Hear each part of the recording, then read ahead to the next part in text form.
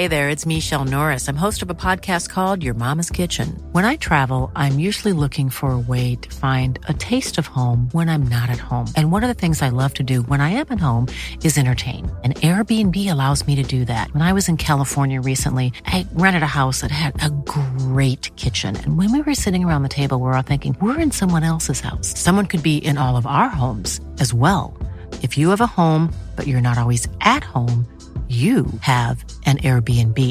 Your home might be worth more than you think. Find out how much at airbnb.com/host.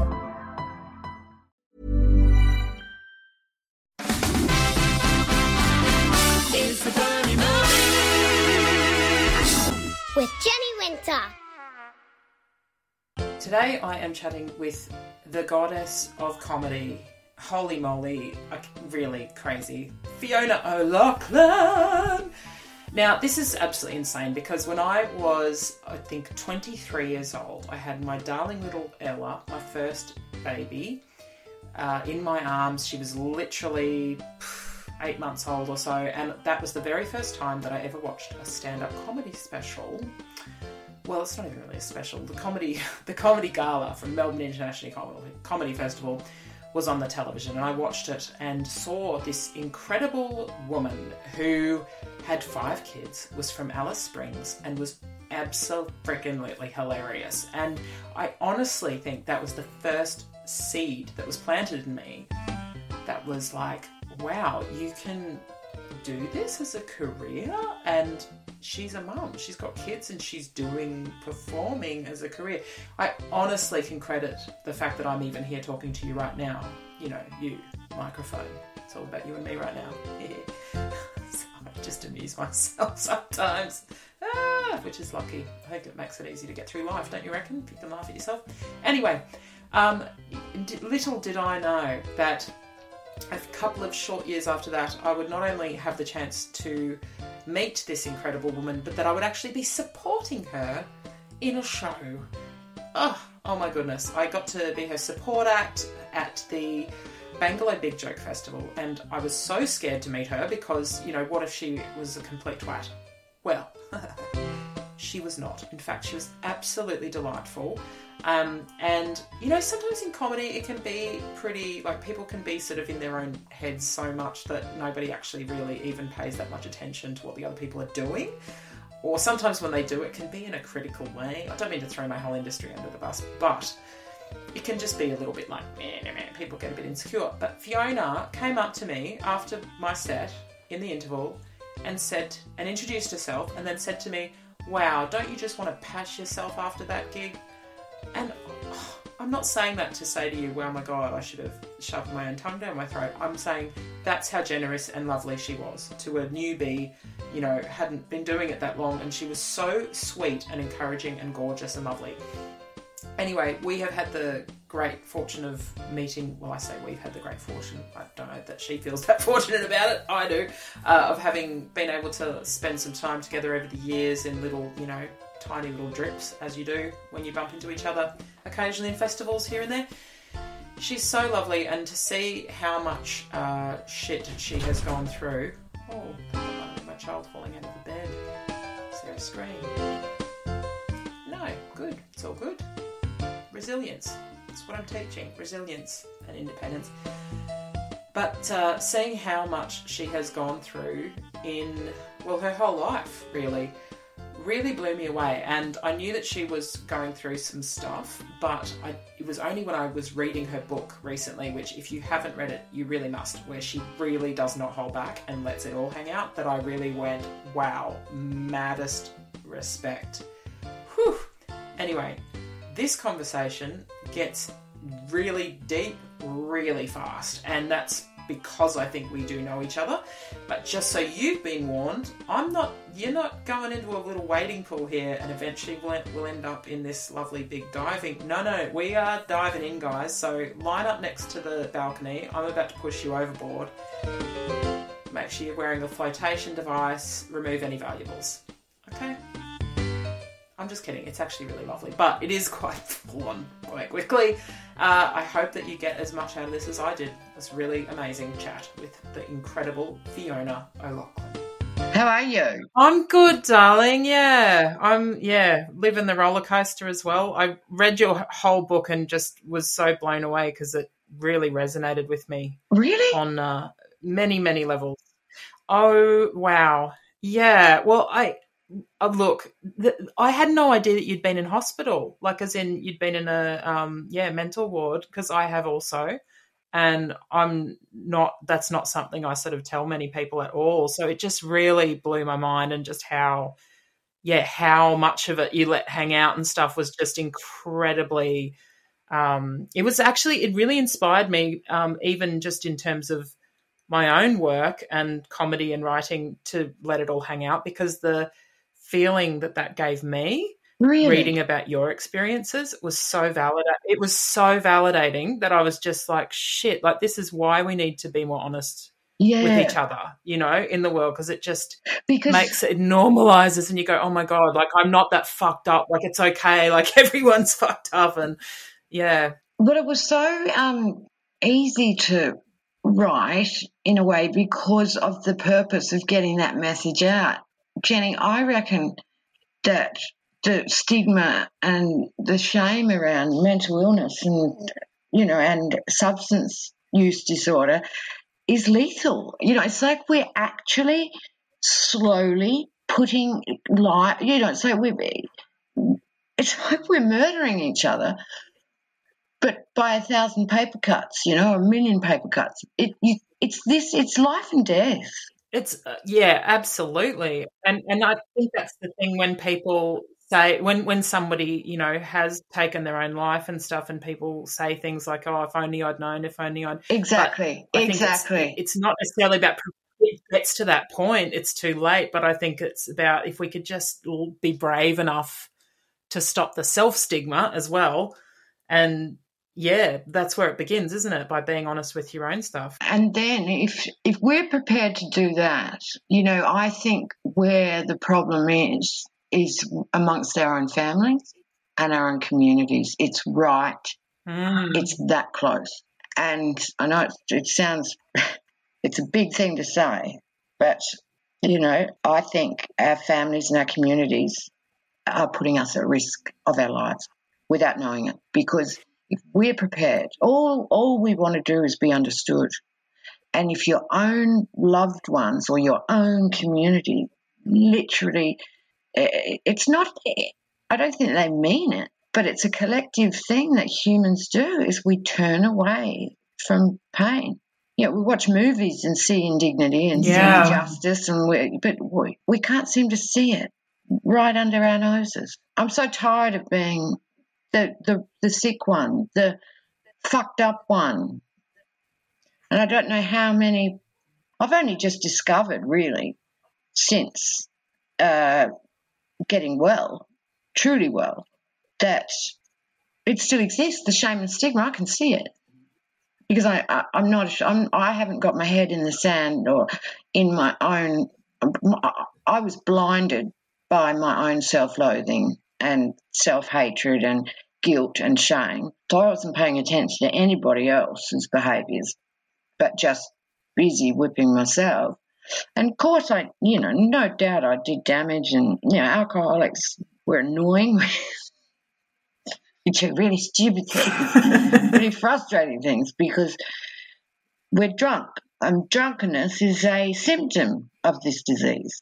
And, I actually can see it now, even after the book's been released, the love that I've been given and the support from the general public has been overwhelming. And yet, it's frightened people that have surprised me enough to turn away from me that I never thought was possible. Wow. So when you say that, do you mean people that you know in real life?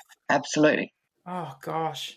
I'd say it shocked me. It shocked me, and I haven't spoken about it to anyone publicly, because there's so many things to talk about. Sure. Well, I'm so curious, though, because I find it really fascinating when people are in times of trauma or serious turmoil. That seems to be a common thing, is that sometimes the people who they would never have expected turn away from it. Do you think that's because triggers something in them, or maybe, and I'm talking 80% of what I had has gone, if not more, wow, since the book was released. wow. And the only reason I speak about it, I'm big enough and ugly enough, and I can, I've got more than enough choice of friends, particularly in my carnival family, which I include you in. Thank you. No, Jenny Winter, you were very, very good to me, and I'll never forget your kindness. And Oh, my sweetie. well, I remember we went, oh God, I was off chops on something with an aunt and uncle, and we went to see a concert. Where was it? One of my kids' performance, or I'm not sure. I remember being with you on a few occasions, and I remember not being well at the time, and maybe you sensed it, but I never felt anything. I never felt shamed by you, and I never felt, and I've never forgotten that. The old saying, people don't remember what you say, they only remember how you make them feel. And that's what I remember of you. Oh, well, that's wonderful. I'm very happy to hear that. Oh, you're welcome. The only reason I did decide to speak about it because I thought, because, the last thing I want to do is poor bugger me. Oh, nobody wants to be my friend. That's not why I'm saying this. I see now where the problem is, because it's right in front of me. People, they're very close to my family who will impose on my family negativity about me, which must be very awkward for members of my family. But see, the idiots don't realise that I've got eyes and ears everywhere. So there's this one long-time person I've known who would, smile and greet me so warmly, but in the background she's telling, I know for a fact that she says, well, all I know is her mother wants her to shut the hell up and wishes she'd shut. It's all this shut her up business. And, I'm calling it, because if this is happening to me, God, what's happening to people with nothing going for them but their sobriety? I'm so inspired, though, to hear you say that, because I think that's the reason, like everything you're describing is what keeps people in fear and in shame and in the dark, because you're worried about those kind of reactions that people are going to be so negative and really nasty about it, really. But I love that, like, I can say this honestly, personally, as one single person who's read your book, that I am so fucking glad that you didn't listen to that bullshit and actually just went, you're going to speak your truth anyway. Well, I didn't hear it. And I'm sorry that that's the price of it, is you've got to deal with all that shit. But I didn't hear it, Jenny, until... I'm just so glad that you did it. Thank you, because I didn't hear this stuff until after the book came out. That's when I knew. And do you regret anything? Nothing. Because nobody has had the courage to front me on what their problems are with what I've written. So it's innuendo and gossip. And I'm getting it from... Yeah. And as I said, when I say it doesn't bother me, of course we're all human, but it frightens me that someone like, I'm being given bouquets of compliments for the book from the likes of yourself and people in the media who do know me and who don't know me, who have been nothing but, really. So I'm not on the wrong track, because I'm not, I can see how many people have been affected in the very way I hoped they would be when I wrote the book. Now I'm ready to write a third book, because I'm absolutely gobsmacked at the what is it? The discrimination. There was a guy, and I did not know what he meant. He worked in the Obama administration, and I've forgotten his name and the position he held, but he was an African American gay man in his 40s, and he had to come out about his alcohol use disorder. I'm trying not to say alcoholism anymore, Jenny. It's my new thing. Anyway, he had to come out to qualify for the job, I guess. And he said he'd never, ever known discrimination like it. And he'd lived he'd lived 50 years on the planet as a black gay man. And I didn't quite get that until after I released this book. And now I'm like, wow, you're not kidding. So, this isn't screaming at the government. It's not screaming at we're doing it to ourselves. And I'm not saying the people I know are particularly nasty people either. They're beautiful people, but they're lacking courage. Yeah, it's really interesting. And with the alcoholism, what is the right language now? Alcohol. You've got to. Please teach me, Professor. What is the terminology that's? Well, there's a new terminology which I love. And it's actually substance use disorder. Substance use disorder. Okay. Yeah. It's a mental health issue. It's a mental illness. And I think it's so misunderstood. And I think, but it's crazy how in Australia in particular, the culture of drinking and over drinking and, everything's wine and all the memes on, social media. It's so pervasive. How do you navigate that minefield? I guess what I'm saying too is that's a big part of why it's so misunderstood when people have substance use disorder, because it's encouraged in our culture. Yes, and it needs to be understood. The society almost needs us to be misunderstood so that they can continue on abusing alcohol with impunity. And I think the loudest voices against alcoholics speaking up are people who aren't that far behind us. You never hear someone people who don't drink have more compassion than people who want to, since the dawn of time, 1 in 10 of us who use alcohol, it will be ruinous too. Why in heaven's name are we still this 1 in 10 who, through no fault of our own, have the inverse allergy, whatever it is that makes up, what an alcoholic is. And I'm past caring whether it's genetic or I know that I was insane because I know how much I love my children. And to abandon them, I can only do that if I'm insane. And when I say abandon them, I mean to deliberately drink.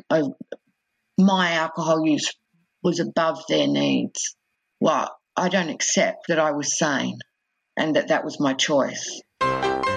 Just a quick little interruption to let you know that if you're not on the Facebook Funny Mummies group, you must be. It is so hilarious. We've been talking about stupid things that our kids say. I say stupid, I mean endearingly adorable. Here's a few examples. From Claire. My son used to tell everyone, what genitalia they had. My mum walked in one day and he said, "You've got a really old gina, haven't you, Gamma?" I love it. What else have we got? Oh my goodness me. Here we go. This one's from Jamie Lee. My daughter watched me give birth, so anytime someone commented on the baby, she would say, "I watch him come out my mum's vagina and I cut his billy cord." I honestly think we should all make a pact to just use the word billy cord from now on. It is fabulous. 8-year-old in a busy public toilet says, "Mummy, why are you putting a nappy on your penis?"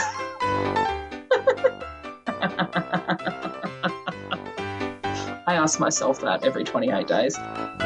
So come and join us on the Funny Mummies group if you haven't already. It's a bucket of fun. FunnyMummies.com. Back to the show. I've asked them to kind of take their time. I'm not sure how many of my kids have read the book. And I like that that's their business, because if they love me and I love them, but it's alcoholism. I can't keep it up, Jenny. I have to go back to saying alcoholism. But alcoholism, it is a family disease. They are every bit as wounded as I am, but they're different shaped wounds. They're different, you need different stitches to sew them up. But it affects us all, and it's ours. And I don't need other people giving their opinions, of my children. I know who my children are, and they know who I am. Yeah.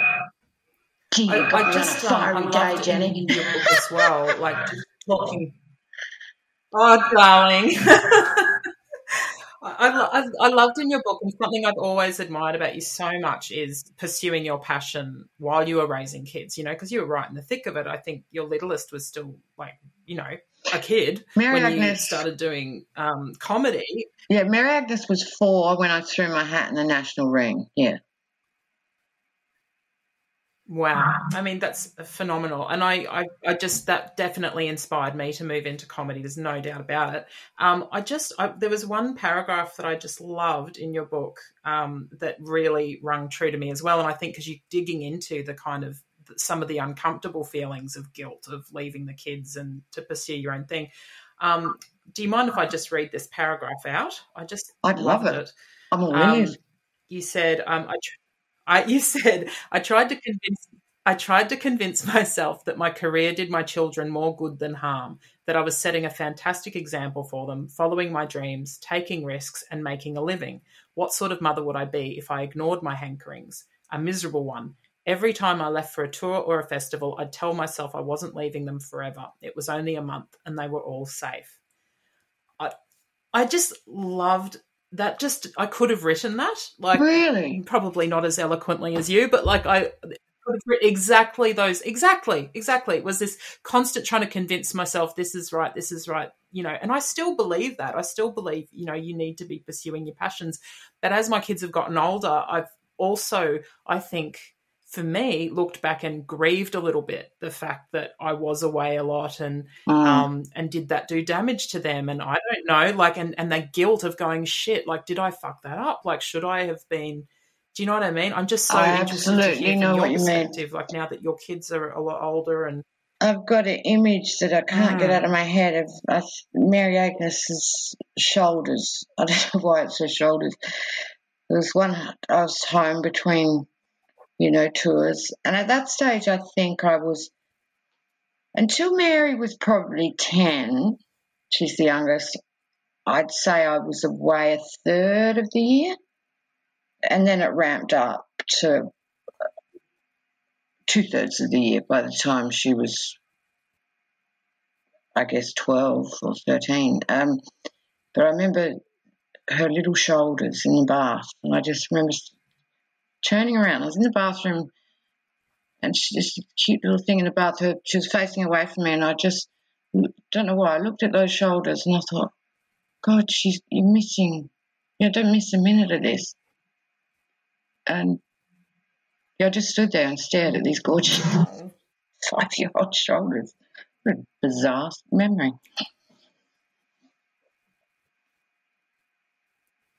Oh. But there's a real melancholy when you realise that, I don't know, I think when you're a driven person, you kind of want to make the most of your opportunity while you've got it. And certainly in showbiz, as you would know, I think as a woman too, you feel that time pressure.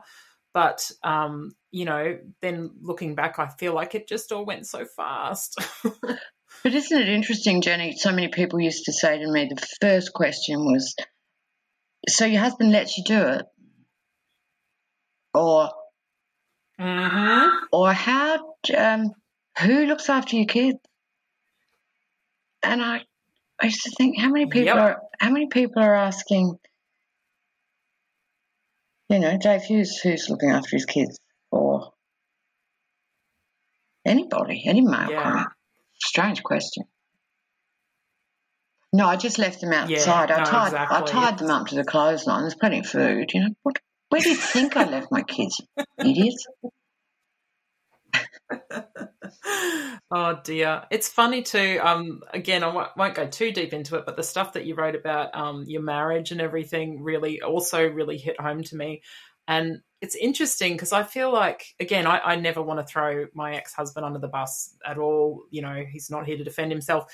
But it's interesting that I think I really bought into the idea of, oh, your husband's letting you do this? Like, what a great guy, like, to let you do it. And now I think with more hindsight, I'm like, actually, support is more than you have permission to do something. You know, it's such a patriarchal way of looking at a life. You know, now I think, gosh, that wasn't actually. Like, yes, he let me do that, but that's a very different thing from going, come on, babe, I'm 100% behind you. I'm on your team. You know, it's a different thing.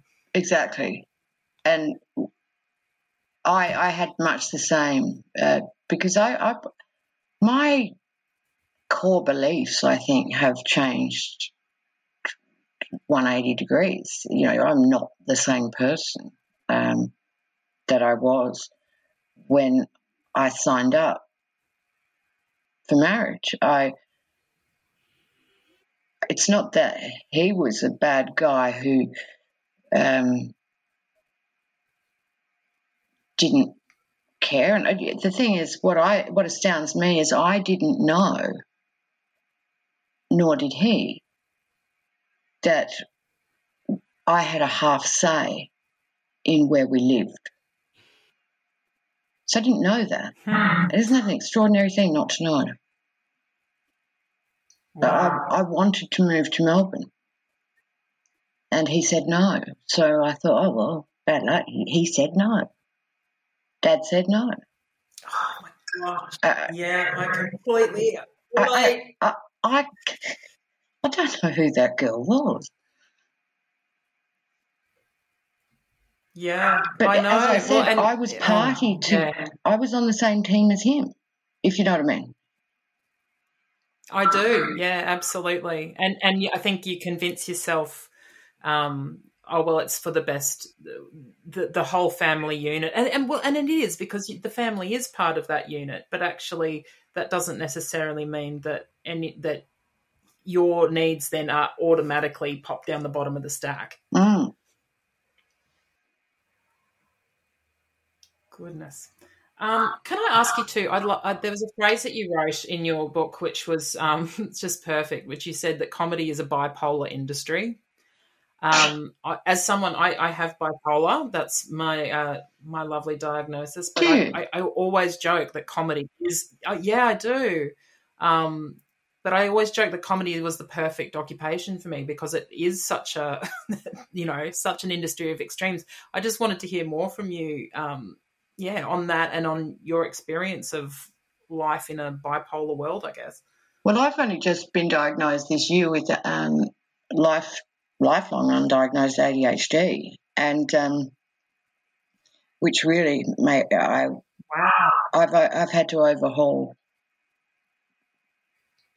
nearly everything that I believed myself to be, and in an tell me more about that. Like, in what way? I always thought I was. I knew I was different, but it was a deep, dark secret. I just thought I was dumb, but I knew I wasn't dumb. But I thought that I was stubborn and lazy, and there was nothing I could do about that. So I'd overcompensate. Like, yes, you've got this bad, part of your character. I really thought it was a bad part of my character, and I tried to make up for that deep, dark secret by being very affable with people, kind. I was always, being a good, nice person, because I had to be, because of this dark secret that I would not learn. And then, for instance, Jenny, when the book came out, and I remember, this is before my diagnosis, I was burning with shame during an interview because the bouquets of compliments were too big I thought, oh, if only she knew that I've written 2 books and I don't know the difference. I wouldn't know a pronoun from an adverb, and I don't know my times tables. But to find out that it's not that I wouldn't, that I couldn't, has been one of the most liberating. It's so weird that I've finished writing the book, and post that I've experienced one of the most life-changing times of my life, without a doubt. This is and who would have thought at 57 you get a diagnosis that puts everything on its head. Not in a bad way, but it was almost so good it was terrifying. It's like waking up and... Wow. It was just like waking up from a bad dream, really. Wow. And it wouldn't have happened. That's freaking phenomenal. So is that where... Well, I asked my friend Sue to manage me, and at the time I said, I need more than a manager. We need to put my sobriety above all else. And Sue took, an alcoholic is a very, I was still a very sick person even 2 years ago before I got sober. We are not well people. And Sue's the first person I've come across who, for whatever reason, she saw parallels in me, in a loved one of her own, and she went to the trouble of taking care of me holistically. And thank God she did, because I was looking at I know that I have to have my frontal lobe checked because I gave my brain a hiding with all the vodka. And, that's the last thing someone like me would think to do. And not only that she booked me into a really cluey psychoanalyst, and we had everything checked. I've got my teeth top to toe. That's the first thing you do after you get sober is, if we're gonna live, let's make sure everything's in tip-top order. And so it was an accidental diagnosis, and I didn't muck around. I got 2 more second opinions, and then was admitted myself to a private clinic in Adelaide and started treatment and medication for it. And it was literally like waking up from a bad dream. I had no idea on how unhappy I'd been. And yet I was okay with that unhappiness. That was fine. I was happy so I can't wait to write again, as you can imagine. There's so much more to tell. I bet. I know. I can't wait to read it. I know you have to get going, and I just want to say thank you so much, and thank you for your unbelievable honesty. And I just want to reiterate, I think it is such a gift. It is such a gift to the world, and I'm sorry that you have to be on the receiving end of some shit from, people and be losing friendships and stuff. But I just am so grateful that you've done this for the world, and I'm sure there'll be people that will never even meet you and that you've changed their life. I've no doubt about that at all. Would you be willing? I just have like a rapid fire 5 questions to ask you. Yeah, sure. Before we go. My first question, Fiona O'Loughlin, what would be the one person, if you could meet them, anybody living or dead, if you could meet up with them and have dinner, who would it be? Shirley MacLaine. Oh, interesting. Why? I like the way she thinks. I know she's mad as a cut snake, but she can appear to be. But I've seen her interviewed, and I only ever wanted to hear more of what she had to say. Someone asked her once, what's the most overrated sin? And she said infidelity. Huh. In a heartbeat. Wow. And I couldn't agree with her more. We're so... Humanity and religion, we're so obsessed with what we all do with each other's genitals. I mean, who cares? Says me. But she would be a very good. Yeah. Frigid Fiona. But that's question why number 2. I find it so absurd. Best. But my husband would. I was married to a guy who I was lucky enough to. Well, not lucky enough. It's what I expected. No more capable of cheating on me than. I just had that innate trust, and I know it to be true. And yet I always used to say, if I walked in the door and found 5 women on top of Chris, I'd say, oh, we must have slipped and they've helped him. It just would never. But that wasn't important. I don't understand how people lose their minds because someone, because of infidelity. I think that we hurt each other in so much more brutal ways. What is the best way to deal with passive aggression? Call it out. A lot of it, I find passive aggression the worst character trait. It is my top hate. And it's that game where I'm not going to tell you what's wrong. You're going to have to work it out. And I'm just going to be a tiny bit cool with you, not cool enough that anyone will notice, only you will notice. Oh. I don't know why, but it's the one, when people play that well on screen, it just cracks more than anything. Like, to have it perfectly portrayed. Too good, isn't it? So amusing. Have you ever read the letters I do on Instagram between my sister and I? No. Oh, you've got to look them up. It's called Dear Catherine, my dear sister. And you've got to go on my Insta to find, I write to her and I do it publicly so she doesn't get a heads up. I just put it up there and then she's got to return the serve. And she's so funny, Kate. But amazing. It's a masterclass of sisters being passive-aggressive. Oh, you had some of these in your book, didn't you? Because this is like ringing a bell. Yeah, but there's about, I think... So funny. There's 6 of them online. I should put them all together and make a little coffee book out of them. Oh, my God, you must. That would be amazing. That wouldn't be hard, would it? Oh, hell's to the... No. You'd have that in no time. Get some cute little cartoon illustrations or something. Yeah. Make it a lovely little, coffee table treat. God, isn't that funny that's our favourite thing, is observing passive-aggressive behaviour?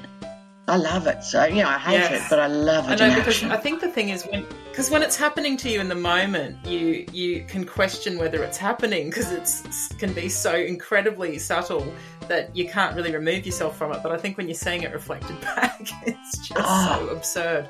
Absolutely. I had a very passive-aggressive friend years ago. She said to me, I was only in my 30s, and I said, oh, you seem a bit cranky today, or what's the matter? And she said, oh, Andrew, he left the house. It was like a pigsty. Honestly, I know it wouldn't worry you because you're like that yourself, but...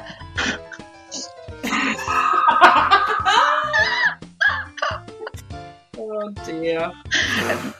But it takes you a couple of minutes and then it's gone. Oh, I think she just called me a pig. Like my sister had someone walked into her new place they just moved into, and this is a friend of ours who's like I don't think she's deliberately passive aggressive. Oh, she is. But she walks in and goes, she walks in and goes, oh, well, it's not really my taste, but I guess I'm used to nice places. Oh, dear God.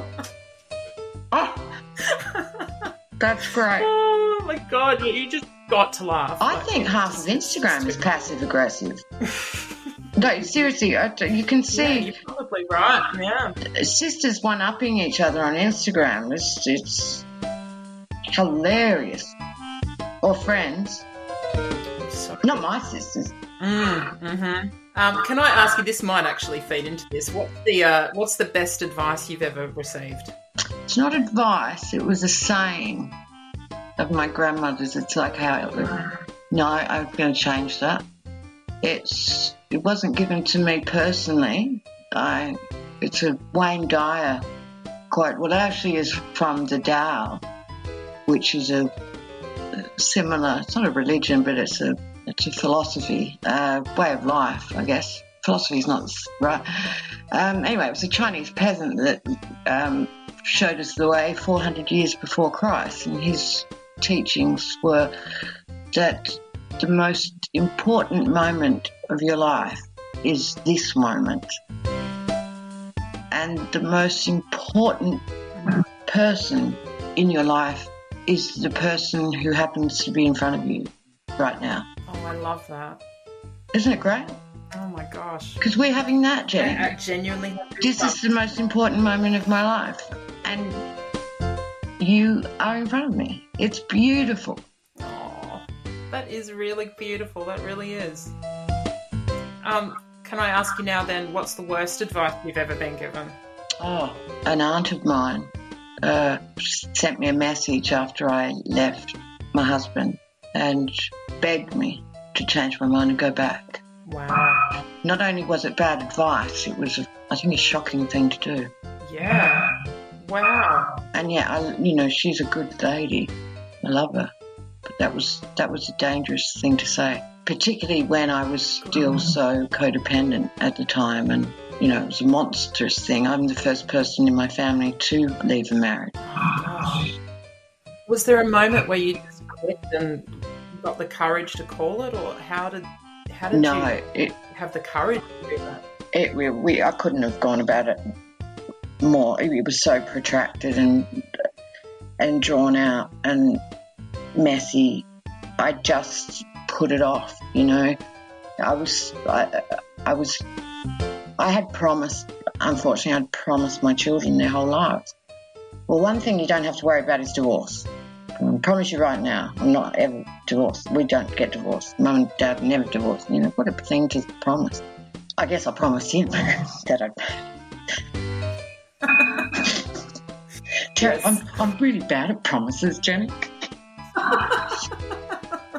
Well, we all believe them at the time, don't we? Just can't keep my promises.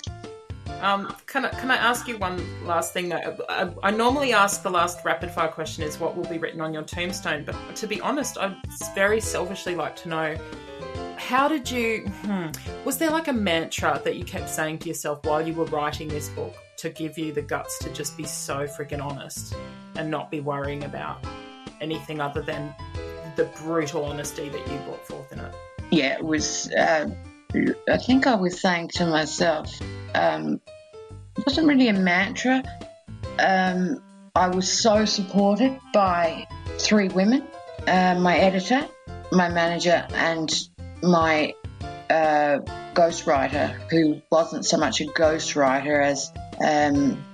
she wasn't a ghostwriter in its usual form, because, of course, I love writing and I write, but she and I together found where the pieces, I love writing, but the reason my first book took me 8 years to write, and this book took 5 months, and it was because, I guess, my ADHD and that inability to procrastination is crippling with ADHD.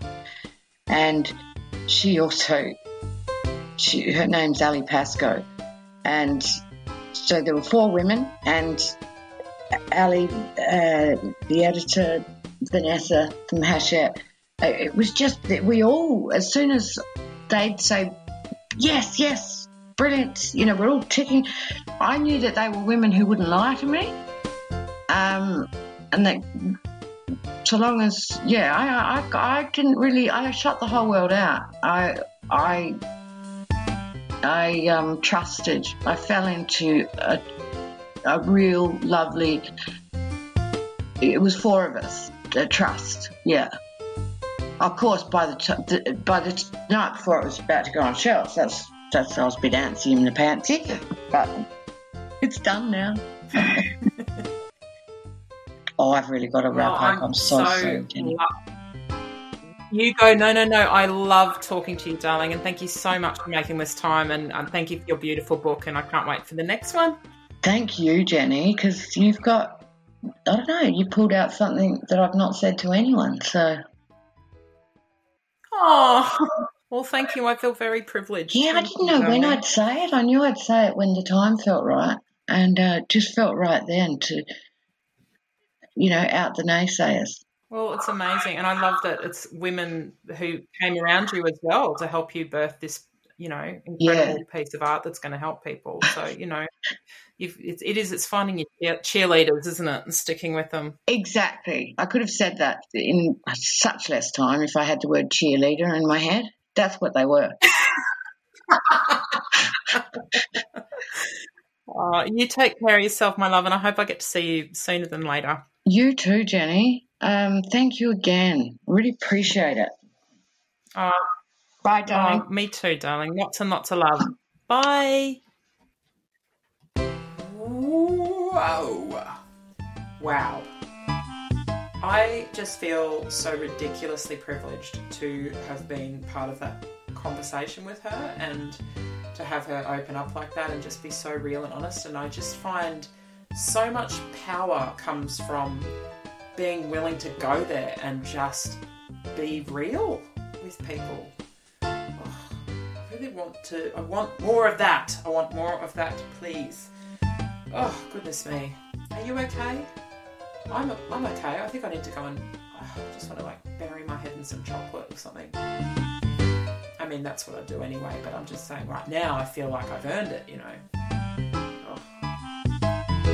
Thank you so much, Fiona, and thank you guys for listening and making this possible. Without you, it would just be me asking people to chat. Ain't nobody got time for that. I hope you have a beautiful day. I hope you have a beautiful week, and please put your life jackets back on the rack as you exit the podcast.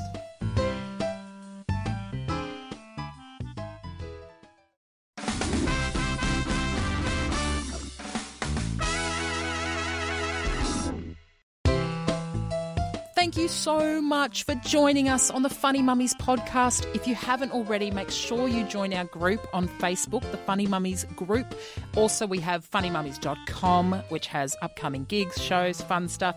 You can find me, Jenny Winter, which is WYNTERY, because I can, at jennywinter.com. You can find me on Facebook at Jenny Winter Comedian, Instagram at Jen Winter.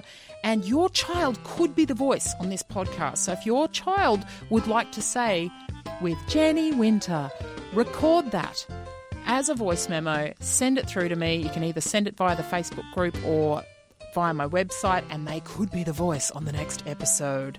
Thank you so much for listening, and I hope that you find some funny in your day.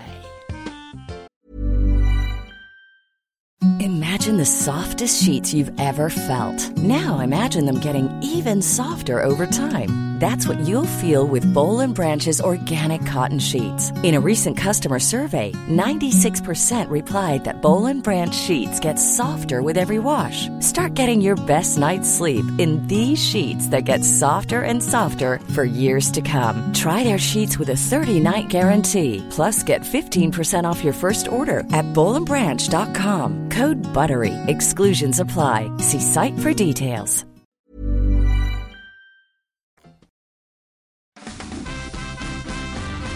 It's the Funny Mummies with Jenny Winter. Rapid fire questions. What do you think I do when I'm at work? Nothing. Shoot, come on. No, I know you want to answer the first thing that comes to your head, but answer like a serious question. Like, what do you think I do when I'm at work? Make jokes. No, well, that's good. That's accurate. What do you think I do when I'm at home? Clean the house. Oh, that's so kind of you. You see evidence of that? There's a cat just shut in the kitty litter. You better wipe those paws. See,